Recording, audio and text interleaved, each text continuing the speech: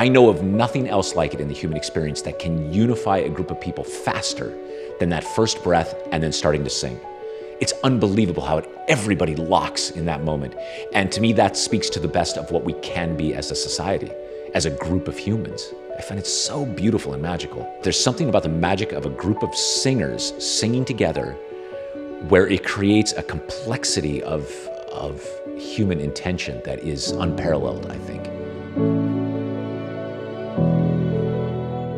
Hi there, and welcome to This Is Why We Sing, a podcast with me, James Sills, all about the transformative power of singing. I'm a musician, a singing leader, and an author, and I'm convinced that singing can help us to lead happier, healthier, and more fulfilling lives.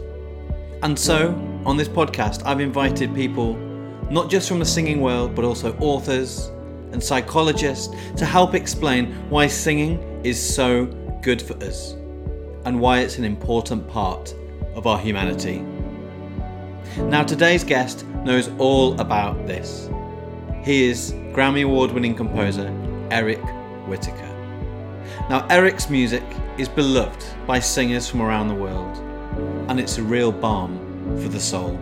He knows all about the power of singing together, both in person but also virtually, because back in 2010, Eric founded and recorded the world's first ever virtual choir video. So he is a true pioneer, because for the last year, virtual choir videos have been the only way for people to bring their voices together whilst in lockdown. And so we talk about that in this conversation. We also go outside the realms of choral music and discuss Eric's love for the musical Hamilton and for songwriters such as Joni Mitchell and Stevie Wonder. Eric isn't just a composer and a musician, he's a real humanitarian, and I think this comes across beautifully in the conversation. This was recorded in early 2021 with myself in North Wales and Eric at home in LA.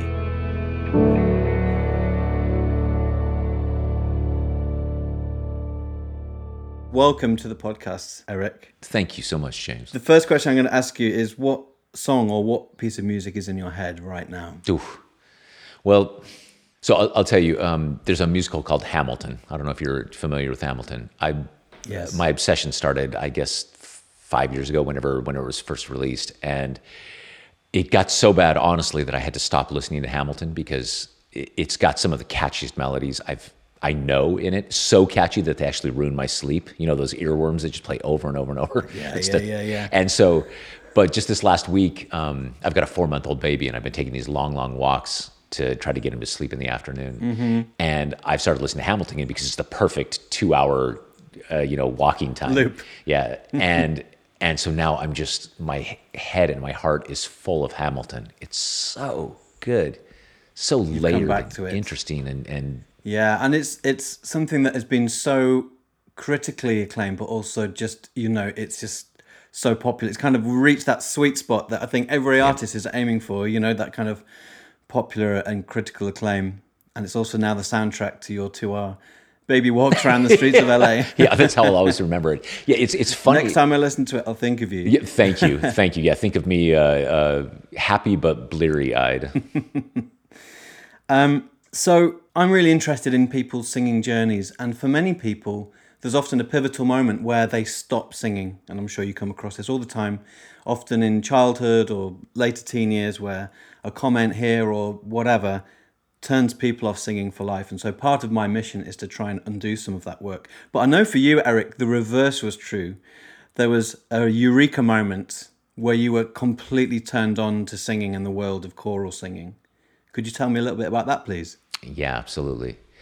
Yeah, there was truly a eureka moment. So I grew up in a small town, really a farming town in northern Nevada, which is next to California, high desert. I mean, nobody lives up there. And I had no exposure to classical music. My grandmother would take us into Reno, which was the big city, once a year, and we would see the Nutcracker. And I was obsessed with movies, so John Williams and Jerry Goldsmith, those scores. That's the only classical music I knew. And when I turned 18, I went to university at the University of Nevada, Las Vegas. and it was just a big state school in Nevada. And the choir director there convinced me to join choir, really reluctantly. I'd seen choir in high school, and there was just no way I was going to do this. And the very first day that I began rehearsing with the choir, we started rehearsing the Requiem by Mozart. And that was it. I had never experienced anything like that. It's beyond a transformative moment for me. It was an awakening that I look back at it now and I think it's the first time that I truly felt part of something larger than myself. Yeah. And it was as if somebody were saying my real name, not Eric, but my true name. And one 50-minute rehearsal later, I left, and I was the world's biggest choir geek, and I remain the world's biggest choir geek. I know all singers, at least all choral singers, have that piece that transforms them. Sure. And that moment was, for me, an awakening. And up to this moment, I'm right in thinking that, like you say, classical music hadn't really been on the radar, and you were kind of playing synths in a pop band. Yeah, That's yeah, right, yeah, exactly. So that's kind of quite a radical shift. What in particular, kind of musically, sonically, was it about that 50-minute rehearsal that really changed your life? I'll tell you something interesting. I only put this together recently, and not to get too far into the musical weeds, but in high school, as you say, I was in a pop band, and this is the 80s, right? So it's all techno pop, and so drum machines and synthesizers. And the way, especially then, that you would compose pop music is track by track, layer by layer, right? So you might put in a synth line, and then under that you put a bass line, and under that you put drums. It's kind of this additive way of composing. And the very first part of the Mozart Requiem that I sang was the fugue, which is the Kyrie. And a Kyrie is, in a way, the next level of that. It's not just additive, it's the lines are weaving and dancing with each other. It's counterpoint, but counterpoint at the highest possible level. And that's what I remember musically happening, was just, my God, I didn't realize that kind of complexity was possible. And anybody who's sung in a choir knows that you also get the benefit of experiencing all of that in 3 dimensions. Right? It's happening around you. The instrument is human beings, and you feel it in your body. You feel the lines move through you and around you. And so it couldn't have been a better introduction to this much deeper concept of counterpoint. Yeah, and music in general, I guess. And music in general, that's right. And also, I've always been a fan of the great songwriters. So the Beatles and Stevie Wonder and Paul Simon and Joni Mitchell and hello. Right? Yeah. And what I love about all of them, especially in their lyrics, is that they really reach for the higher fruit. It's not just pop songs, it's not just fluff. They're actually, all right, let's pick apart the human mystery, the mysteries of the human experience.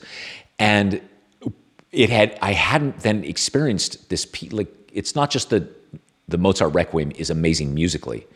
It's also dealing with the tragedy and the fear and the wonder and the mystery of death and passing. And that's another thing about classical music, is that often it really reaches for those big human themes. And that was also an awakening for me. I grew up a real literature kid. My grandmother was a librarian and was constantly giving me books. And so in literature and poetry, you're always, trading in that currency. This was the first time I'd heard music do that kind of thing. I want to say congratulations, Eric, on 10 years of virtual choir. Thank you. Thank you, my God. It kind of feels like I'm speaking to Einstein or the guy who invented the internet or something, in that you are the founder of the virtual choir. And if we just talk about the first one, because it was not born out of necessity, as thousands of choirs around the world have been, been making virtual choirs over the last year. And in fact, just before our call, I was just getting emailed parts from my choirs that we're putting together for our. Oh, I'm so sorry. Our choir at the moment. No, there's such it's okay. pain. I'm getting someone else to edit it. It's fine. Good. No, it's wonderful. It's wonderful. But the first virtual choir was not born out of necessity, but it was just born out of an email or a YouTube video, and you just kind of followed the thread to create Virtual Choir 1. That's exactly right. It was a young woman named Britlin Losey. She was 17 at the time, and she was living in New York. She uploaded to YouTube a fan video to me, and she didn't know me. She just sent it out like this electronic message in a bottle, and it found me. And in the video, she says, "Hi, Mr. Whitaker, I'm a big fan, and here's something I'd like to make for you." And then she pressed play on her CD player, and a piece that I'd written called Sleep started to play. And she just sang the soprano line over the top of it. Just this lovely little gift that she sent out into the world. And, you know, like a 5-year-old, I just had this very simple idea, which was, you know, if you could get 25 people to do what Britlin is doing, if they just sang their part, soprano, alto, tenor, bass, as long as everyone was singing in the same key and at the same tempo, my big idea, honest to God, was just if they upload all those videos to YouTube and I open them all in different browsers and then just hit play as close together as I possibly can, yeah, then this choir would unfold. It was that simple. And it never even occurred to me that anybody else would want to see this. Do you know what I mean? Like, it was just, I think this would work. It was that simple. And it wasn't until the first one was made and we uploaded it to YouTube and it went viral that I was looking at it and thinking, oh, there's actually something much, much more poetic about this genre, if you will, than just you know, the nuts and bolts of putting together videos. It's not just the cleverness of the format. Exactly. That in fact, what you do is you see all of these people separate, like the modern world is now, even pre-pandemic, but then again coming together simply to make something beautiful, simply to be part of something larger than themselves. It speaks to the very best of humanity, which I also think choir does and singing does. It's really the best of who we are. Tell me about that. I mean, I will just nod and agree with you, but these words need to be said, I think. Yeah. So bringing out the best in humanity. Well, yeah, especially when it comes to singing, it's there's something about, well, okay, two things pop into my mind. The first is this, that one of the joys that I get when making these virtual choirs is I get to see literally thousands and thousands of singers uploading their videos to me before we edit them. The latest one we did had over 17,000 singers from 129 countries. Right, yeah, I'd like to come on to talk about that a bit later. Sing Gently, yeah. Sing Gently. And so I try to sample as many of them as I can. But one of the things that I get to see that no one gets to see in the finished product is I get to see everybody sitting in front of their microphone and getting ready to start singing. And you see people, they're adjusting their hair. Sometimes people are putting on makeup. They're, you make sure the clothes are okay. And what everybody does is they're quietly wearing the mask that we move through the world every day with. Just this kind of way of holding oneself and this countenance that's a little separate from their essential self. And then what happens is my little conductor track starts, and you can see in their eyes, okay, here they go, and they take that first breath, and you see all of that drop away in that breath. It just goes away, and immediately you see just the person's essential self. And I swear, in doing this for 11 years, watching thousands of videos, all I ever see in that moment is just goodness. It's just good. People, I believe in my soul, are essentially good. They want to do good. They want to be part of something beautiful. And so I get to witness that kind of thing. And the second thing that makes me think about singing is related to that, is there's this thing that happens when you sing together in a choir, and anybody who has sung in a choir knows this feeling well, that the conductor lifts their arms, you take that first breath, and it's not just that you're breathing at exactly the same time, which already is an extraordinary phenomenon. You can get any group of... Yeah, and that thing about synchronizing heartbeats at the same time. And yeah, that's right. There's a physiological component. Mind-blowing. Yeah, the body wants to work together with other people. It wants to do this. Right. But that in that moment, when you take that breath with the other people in the room, there are terabytes of emotional information that are being communicated between each other and at the same time. And I know of nothing else like it in the human experience that can unify a group of people faster than that first breath and then starting to sing. It's unbelievable how everybody locks in that moment. And to me, that speaks to the best of what we can be as a society, as a group of humans. I find it so beautiful and magical. And that's definitely something that came across in Sing Gently, which was your sixth virtual choir video, which last year, wasn't it, 2020? And we have all those elements coming together, but also just the text as well. You know, just that idea of singing gently as one. You know, just so powerful, so powerful. I wonder if you could maybe talk a little bit about the writing process for that, because I mean, this must have been, you know, very, very unusual for you, in that I guess you're writing a piece where the first time you'll actually hear it back sung by people is not by people in the room, but by voices in the virtual choir. Right.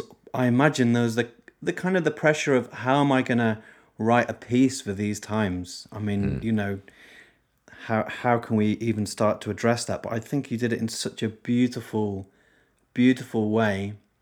And if I say understated, that's a real compliment. Thank you. So I just wonder if you could just talk a little bit about that, because obviously we see the final product, the final piece, the beautiful jigsaw effect of all the singers coming together, all 17,000 of them. But I can see your piano there in the background. I guess that's where the piece started. Yeah, right? that's right. Yeah, right here in my garage. So I think, like everybody on Earth, there was the initial hint that something was happening, right? Like, my God, this sounds bad. And then you remember it was almost hour by hour as the news feed was coming in, like, oh God, this is really bad. And then, oh my God, we're actually shutting down the world. Now this is what we do. But at the time, you remember a year ago? It was shocking. And I think on top of that, which is just the shock of that this could happen to all of us, is that you remember there were all these news reports about there were singers in choirs who had contracted it and were dying. Yes, yes, that's right. Right, so suddenly there's a particularly big one in the States, wasn't there? That's right, I think up in Seattle, and that now singers were branded as super spreaders. Super spreaders, right? Yeah. And you know, I can't think of a more benign, benevolent art form, especially than community singing, right? Where there's not even money involved. It's just people that just want to. It couldn't be more good. And now this, and so added to my shock of the moment was I was really worried, and frankly still am worried, in that the kind of isolation that we're talking about, the literal isolation and then the poetic isolation that's happening, is exactly the kind of thing that can truly divide people. It starts to make people suspicious, starts to make people fearful, and you can feel the fabric of a society start to really tear at the seams in obvious and less obvious ways. And what was born from that then is, we all talked, and when I say we, I mean myself and Claire Long and Meg Davies, who are the executive producers of the virtual choir project and the beating heart of it, and the brains, I should say. It just wouldn't happen if it weren't for the two of them. And the first thing we said was, if there was ever a time to make a virtual choir, it was now. So, you know, it's the kind of thing we could have never imagined 10 years ago, that, this is the only way we can make music together now. Yeah.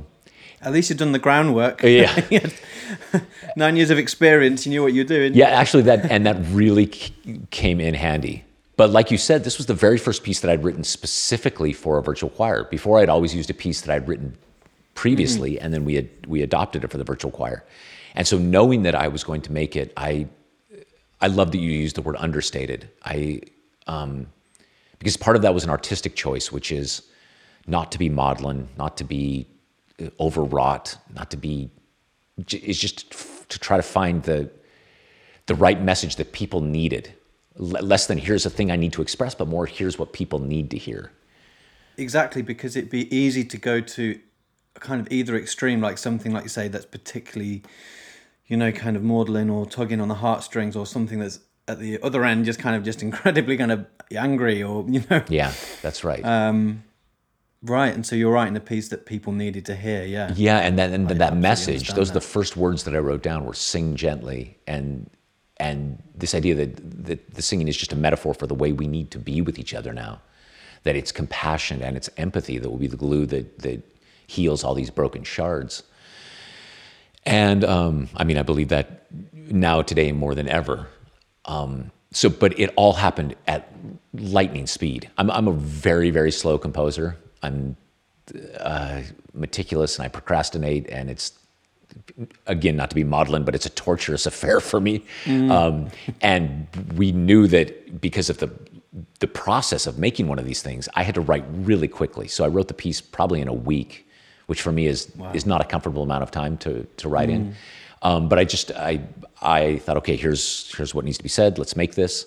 And then the team went into the production and preparing to launch the thing. And then we were just amazed by the response. And one of the things we've always strived for with the virtual choir is for them to be inclusive. We've never turned down a single singer in 11 years. And we've had singers as young as 3 and as old as 103. Yeah. And this time around, we had over 24 blind singers. So they downloaded Braille sheet music, which was... I was reading about this and I was just thinking, this is just amazing. This is just beautiful. fantastic. It's everything that's good about choir, right? We had deaf signers, and there's even a really robust community of cystic fibrosis sufferers. And people with cystic fibrosis literally can't ever be in a room together with another cystic fibrosis sufferer. They might exchange bacteria. It can be fatal. So the only way they can actually sing together is virtually. These are all things I couldn't have possibly imagined 10 years ago. No. And every one of those stories it just makes my heart glow. And the music itself, is such a real balm for the soul, as a lot of your music is, Eric. And I don't know, there are so many moments in that where we have those real kind of goosebump chords, or I don't know if they're called Eric Whittaker chords or whatever. Like Leonard Cohen about heard there was a secret chord. Like, what's your secret chord? But it'd be interesting just to hear a little bit about that, because that is so integral, I think, to your music, but also to the intention of that piece. Listening to it, those moments of that kind of beautiful tension and release and the swell. Is that something that you approach in a kind of an analytical way, or in a kind of an emotional way, or is that just something that just comes with the writing process? Well, first, thank you for saying all of that. How do you even describe it? So I think at my core, I'm just a profoundly emotional person. I really wear my heart on my sleeve. I'm Californian, so that doesn't help either. It's just, No, it helps. It helps. Well, I view the world through the lens of just pure emotion. And what I've worked over the years to do in terms of creating music is to focus as much as possible on the structure itself. And I've even developed this little technique that I call emotional architecture. The basic idea is that before I write a note of music, I sketch out on paper the shape, the emotional journey that I want the audience and the performers to go on. Fascinating. So I think what's happened to me over the years is the compositional process, and probably my life, has become about trying to shape my emotional world into a way that I can effectively communicate with other people. And Sing Gently was very much that. I was feeling so much, but then I love that you said understated, that for me, my artistic goal always is, what are the fewest number of notes required to say the most? And what I need to say. And to say exactly. the deepest. Yeah, all of my favorite artists are the ones who could with just a single gesture, say as much as you could in volumes of writing. So yeah, I guess that's how that piece got made. Yeah, amazing. It kind of made me think of that wonderful Brecht quote. In the dark times, will there be singing? Yes, they'll be singing about the dark times. That's amazing. Yeah, it's a great quote, and in fact, what Sing Gently has is an incredible lightness, but it is also at the same time reflecting these dark times that we're living in. So it felt like a really important thing. No, it's more than just the music. It's the symbolism. It's the coming together of everybody, and then just resolving at the end on that unison note on the word one. Which brilliant. You must have been pleased when you came up with that. Well, thank you for noticing it. I love that, James, that you see it. Yeah. So the metaphors are pretty clearly built into the music. So it starts in unison also, right? So the altos and sopranos start on that single G, Sure, yeah. and then they immediately split away. So the idea is, here is who we are, and then we split away, and then they spend the entire piece trying to come back together, and then finally Yes. are reunified. That's right. And Great, and that was all part of your kind of emotional architecture of the piece. yeah, very, very much so. And Yeah. so that's the kind of thing that I discovered over the years, that so in the unemotional way, that in terms of constructing a piece of music, it's very, very much like building a house. And I think what I used to do is, I want to build a house. All right, I'll start with the doorway. Great. Now we'll walk through the doorway. I guess we're going to need a foyer. Great. We've got a foyer. Better put a chair over there. Terrific. How about a kitchen off to the left? Great. But then you realize, oh my God, but that door doesn't add up. And that style is, and so you build this Frankenstein house, if you know what I mean, that doesn't really connect to the rest of the house. It's got all the component parts, but it's not a whole.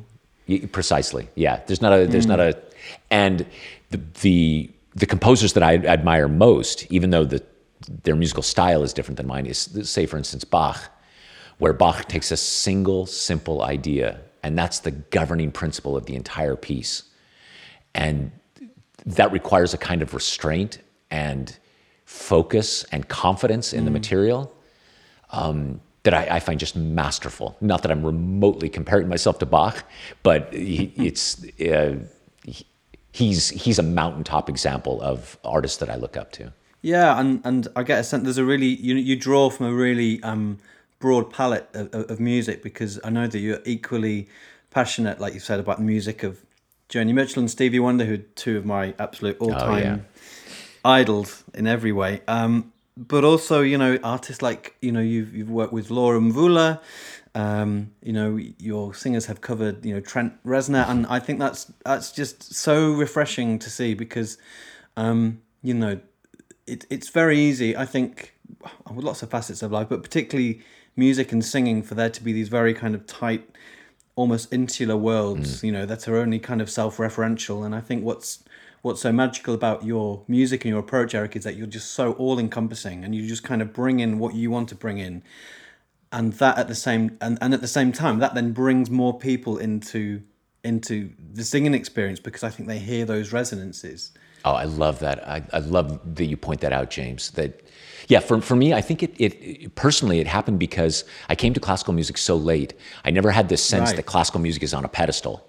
That classical music is extraordinary and is beautiful and deep, but so is Joni Mitchell, and so is Paul Simon, and so is so is Hamilton. That they're just different languages for the same level of genius. And especially, I'm always struck where this is something in classical music training, which maybe you experience yourself, which is that there's kind of an academic way of teaching classical singing, which is, this is the right way to sing, and everything else is kind of the wrong way to sing. And I think, well, that can't be true. I listen to Ella Fitzgerald, and that is absolutely the right way to sing. Right? Yeah. Period. That's the way. But then Joni Mitchell, that's also the right way to sing. Mick Jagger, that's the right way to sing. That's the right way to sing. Yeah, right. Or Tom Waits. Or Tom Waits. Right way to that's sing. Exactly right. Because ultimately what you're trying to do is simply communicate on a deep level. And every one of those singers does that. What I love specifically about singing with choir then is you bring in your own fingerprint. Each person's voice is such a unique fingerprint. It is who they are, and it's a measure of not only their unique makeup as a person, but also the life they've lived. When I listen to Ella Fitzgerald, you can hear it. You hear every road. Billie Holiday, you hear every tragedy, every moment. And then you bring that together in a room, and it truly is the sum of its parts being greater than the whole. It's this magical thing that happens. And I don't find this with other groups of instruments.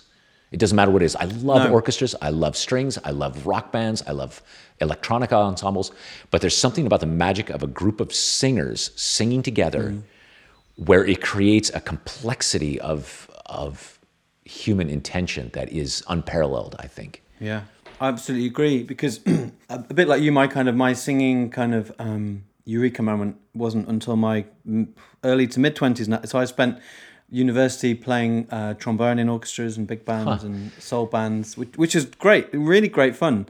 But it just did not have that kind of level of kind of just human impact and musical impact and all these layers that you get when you're singing, you know. And it's sometimes it feels artificial to try and step back and analyze it because it's just it's a kind of a gut feeling, isn't it? And but I'm so glad that I did find it. How beautiful that you had that experience. Do you still play, by the way? Do you still play trombone? Do you know, I haven't played it for a while, Eric. I one day, I think it's just, I definitely will do. But I think I just got to the point with the trombone where, I'd kind of studied it through university, and it kind of became head over heart. You know, I became too analytical with it. Yeah. And it was actually when I was 23 and I was in West Africa and Ghana playing in street bands, and it was incredible. And I actually had a kind of a eureka moment. Not about singing, but just about the role of music and its importance, and that it is actually about contributing to your community, being part of a bigger whole, and using your instrument or your voice to express yourself. And I find that really, really liberating. Like in that moment, I remember I had one voice in my head saying, "Oh, you're using really dreadful technique here, James. You're really pressing on, and your embouche is terrible." And then I'm like, "Look around you. You're in this huge crowd in West Africa. People are going crazy. This is just incredible." And so that was a real kind of flicking a switch moment for me. And I think that is perhaps something that is preventing more people from engaging in singing, in that they think it is something that is very kind of analytical. It's about getting it right or wrong. It's about putting yourself on a pedestal. And I'm not saying that it's not important that we have kind of excellence and traditions, but at the same time, singing is so fundamental to our being human that any ways that we can open up that experience to more people, you know, whether it's through virtual choirs or through, you know, sending out Braille song sheets is just so important. Yeah, I so agree. Yeah, it's fascinating because I'll hear people all the time say to me, "I can't sing. I'm tone deaf. Mm-hmm. No, I got a terrible voice." And when you start to peel it apart and you ask, "Why do you feel this way?" It's almost always a single time that they were told that they have a terrible voice. Exactly. And usually, tragically, it's when they were children, right? And either a teacher or a parent or somebody just says, you know, "Oh, don't sing." And I think the reason for that is it's like we talked about it being your fingerprint. There is nothing more fundamental to who you are than your voice. Right. And so if somebody says you've got a bad voice, it's almost like they're saying you're a bad person. Yeah, it's a character. It's worse than a character. It's deeper than that. And I think that is so damaging to a person that you only really need to hear that once. Even adults who hear it from their kids, you know, "Mommy, please don't sing." It's like, okay, that's you develop this self-view that you can't sing. Yeah. And I have yet to meet, in all my travels anywhere, I've yet to meet somebody who's actually tone deaf. You know, apparently it's like a 1 in a million phenomenon, somebody who is clinically tone deaf. Amusia, isn't it? Amusia is the condition. Yeah, amusia. Yeah, it's so rare. And very, generally what happens is people just don't have any experience with it. They just need a little bit of experience. And what I'm always telling people as an evangelist is, this is why you sing in a choir, is because you never have to sing alone. That's the point. You never have to be a soloist. And I'm not a good singer. You'd think being in choirs, I'm not a good singer. But this is why I adore choir so much, is that then I'm carried along by with everybody else. That's right, yeah. It's okay within the context of a choir to not be a perfect singer. In fact, that's the beauty of being a choir. Yeah, exactly. And actually, my experience, people who've come into choral settings as kind of really experienced and confident solo singers actually then find it much harder to blend into the group setting. You know, it's really interesting, and often people might say to me, "Oh, you know, I feel I'm quite an introvert, or I'm quite shy. Like, I'm not sure if being in a choir is the best way." And actually, it's often those people who really start to shine through and get all that support that they need. That's been my experience as well. It's amazing. And these are things that we know because we've been involved in singing a long time. But it was really fantastic to see in 2019, there was a study, an academic study into those people who've been participating in virtual choirs and have, you know, found that it has a similar level of the kind of health and what, you know, well-being benefits, mental health benefits as in-person singing. And this was less than a year before the pandemic hit. Yeah. Could you maybe tell us a little bit about that? Because I find that really, really exciting. Because obviously it's one thing to know it for ourselves and to be evangelical about it, which we are both.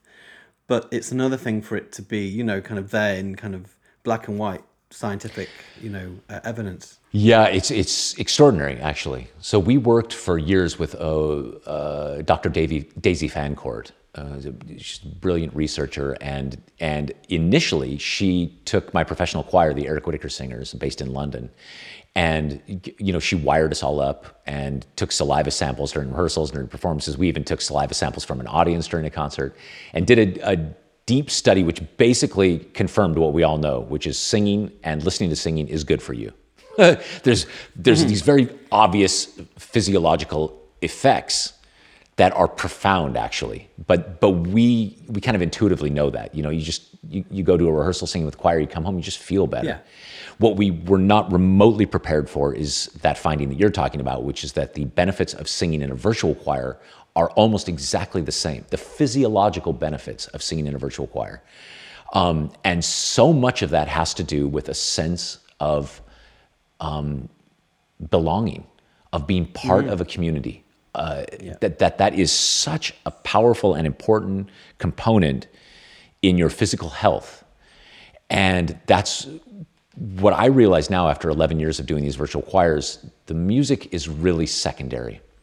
The singing is secondary to a virtual choir. It's the finding your tribe and building community part that's the real magic of a virtual choir. Yeah, absolutely. And more important in these times where we know that loneliness is one of the kind of chronic kind of social problems of the 21st century.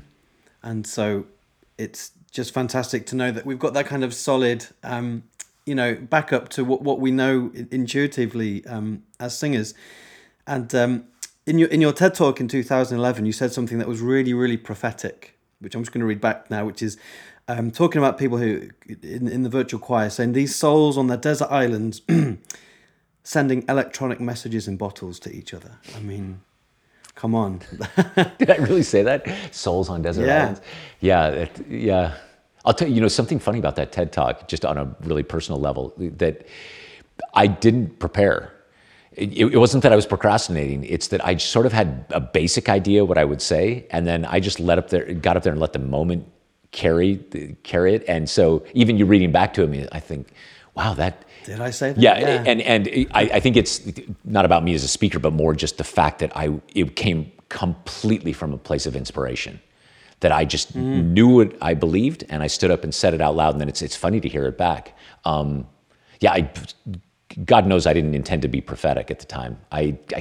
Well, yeah, like say 2000, 2020, 2021, you know, there've been so many souls sending those electronic messages to each other in virtual choirs. I mean, you know, across the world. I mean, that must have been an amazing thing for you to see that unfold. Obviously, you would, you know, the circumstances, none of us would have wished that, but, you know, I guess for a while you kind of couldn't move for virtual choir videos online. Yeah, choirs finding I'll tell ways you, to connect. I'll tell you what, the watching it has been incredibly, it's bittersweet for me, because as you say, it's thousands and thousands of virtual choirs all over the world. And so the bittersweet part is I'm so happy that people have a way to connect, and that somehow we're keeping the flame alive, which I think is important. I worry so much, especially in educational settings, about, you know, singers and whole music programs just dropping out and stopping to make music. And so I do think that it's helping to keep that flame alive. What I really worry about is that especially administrators and maybe even some teachers, but especially administrators and politicians, are looking at it and thinking, oh, this is great, this sounds terrific. You know, when we get back post-pandemic, we don't need to have choir meet in person anymore. We'll just do it virtually now. We'll replace that in our curriculum. And it's amazing to me that people could say something like that. I believe that what we're seeing now is the first generation of administrators and politicians who didn't have any music education when they were growing up, and so they have no sense of the power of making music together. And it really worries me. It really worries me that anybody could see the virtual choir as a replacement for simply getting together in a room and singing, because there's nothing more more magical or pure than that experience. There's a couple of questions we're going to wrap up with, Eric. Yes, please. I really do appreciate your time so much. The first question is, well, it's not really a question, it's just a request, really. We have a podcast playlist, and every guest chooses one piece of music or one song that's special to them. This is a terrible question to ask anyone, especially a musician. But I wonder what what we could add for you, Eric. Yeah, it's funny because there's literally a dozen Stevie Wonder songs that are they're my go-to for just changing my day. Do you know what I mean? Like I can actually reset my entire day with a single song, but the one that I think works every time is "I Wish," and it's got to be the best bass groove in the history of music. Exactly. It's my son. I've got a 15-year-old son who's a jazz bass player, and so he taught my wife how to play it, and it's just amazing. It has that physical effect where you just put it on, and 10 seconds into it, you're just in a different place. So I guess that would be my offering. Have you ever met Stevie or worked with Stevie? I'll tell you the funniest Stevie Wonder story. So I was in the Apple store here in Los Angeles. This was years ago. And I'm waiting for, I'd put my name in or whatever and waiting for somebody to come back over and talk to me. And I look over and they're standing in front of one of the Macs using an accessible Mac. Is Stevie Wonder. It's just in a Mac store. Nobody's talking to him. He's just, I couldn't believe it. And the guy came up and the salesperson came up and I said, "Is that Stevie Wonder?" And he said, "Oh yeah, he comes in all the time. He's a big Mac fan and he loves the accessible tools and everything." So he was just coming in there with some questions about his Mac. And, wow. And so, oh, goodness. So I went up, I tried, I never do this in my real life, but I just went up and said, "Mr. Wonder," and he was very kind. I said, "I just have to tell you, you're my hero. Thank you so much. Thank you. You couldn't have been sweeter, more generous." Oh my goodness. So that's my Stevie Wonder story. That's great. Do you know what? That's the difference between living in North Wales and LA. I don't bump into Stevie Wonder in my local phone shop. Oh, and just as a little slightly geeky musical note, have you heard the live version of "I Wish" where they just have those really outrageous cuts with the horns at the end? Are you talking the one in Japan? Ba, ba, ba, ba, ba. Yeah. Oh, yeah. I think it's in Tokyo, right? I've seen it. I've seen his band a couple of times, and the first time they did it, I just couldn't contain myself. Yeah, it's literally like right. It's so good. That's another song too. Good. So apparently, the genesis of that. Not to go off here on the podcast, but apparently the genesis was that he was at a record company lunch or something. And he got to talking with somebody about the good old days, and then was inspired to go down and wrote a song either that afternoon or the next day. And then they recorded it really quickly. And the only reason I bring all of that up is because you listen to it now and it's like, it sounds like that band has been touring that song for 5 years. Yeah. Right? Those horns are tight. Yeah, everything is just so loose and integrated, and it's like you can't even imagine that this was something everybody was like, "Okay, now you do this, now you do that. Great, everybody got it? Okay, let's go home." It's a level of effortless, intuitive musicianship that is, I just think it's unparalleled. Yeah. Love Stevie. That might have encouraged me to get my trombone back out of my loft. Oh yeah, there you go. Play those horn lines again. Nice. Great. I will definitely add Stevie to the playlist. Who else we got in the playlist? We've got Nina Simone on there. We've got John Martin. Oh, we've got some great stuff. Thank you. That is a brilliant addition, Eric. Thank you. A good list. And then the last question is about life lessons from singing. I mean, you've given us so many today, but if you could take one life lesson from singing, what would it be? My God, there's so many. There's a book in this. I'll tell you the first one that pops into my mind, and it's so powerful, is that so I can remember being in my college choir, and we sang a number of pieces that were incredibly emotional for us, where you have to fight back tears as you're singing, and how important those pieces were and how bonded I felt with the other singers.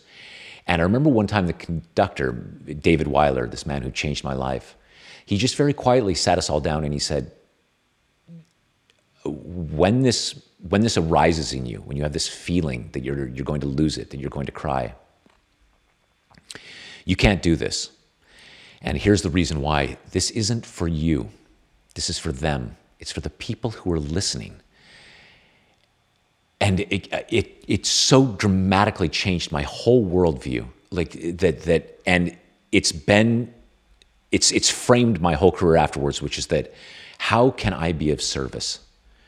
Not what am I trying to express? What does this mean to me? How can I be of service? Just that little change has been, it's meant everything to me. And that came through singing. I'm so grateful that he said that. And it made it into Sing Gently as well. May our singing be music for others, and may it keep others aloft. I couldn't have said it better myself. You couldn't have said it better. Thank you. Yeah. Beautiful. That is just so beautiful. Thank you, Eric. Thank you, James. It's been a lovely hour, truly.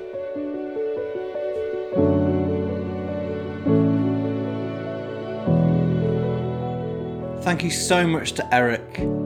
I felt so energized and so inspired after our conversation. It felt like speaking to an old friend. I really, really appreciate him taking the time to speak to me. And thanks also to Meg Davies for setting up the conversation. If you go to the show notes, you'll find a link to Sing Gently, the virtual choir video that Eric and I were talking about, featuring 17,000 people from around the world. I've also put a link to Eric's TED Talk, where you can find him talking about the very first virtual choir video back in 2010. And there's also a link to Eric's website, where you can find out more about him and his music. Also in the show notes, you'll find the link to the Spotify playlist that accompanies this podcast. I invite each guest to choose one song for the playlist, and there you'll find them, including Eric's choice of I Wish by the great Stevie Wonder. What a brilliant choice. If you've enjoyed today's conversation, consider sharing with friends and family or your networks to help spread the word about Eric's music, and also spread the word about singing and why it's so good for us. And it's what we need right now. A rate and a review on Apple Podcasts is always appreciated, and again, it helps me to get the word out. I've also put links in the show notes to my social media handles on my website. I love to hear from listeners of the podcast and hearing about how your lives have been transformed by singing.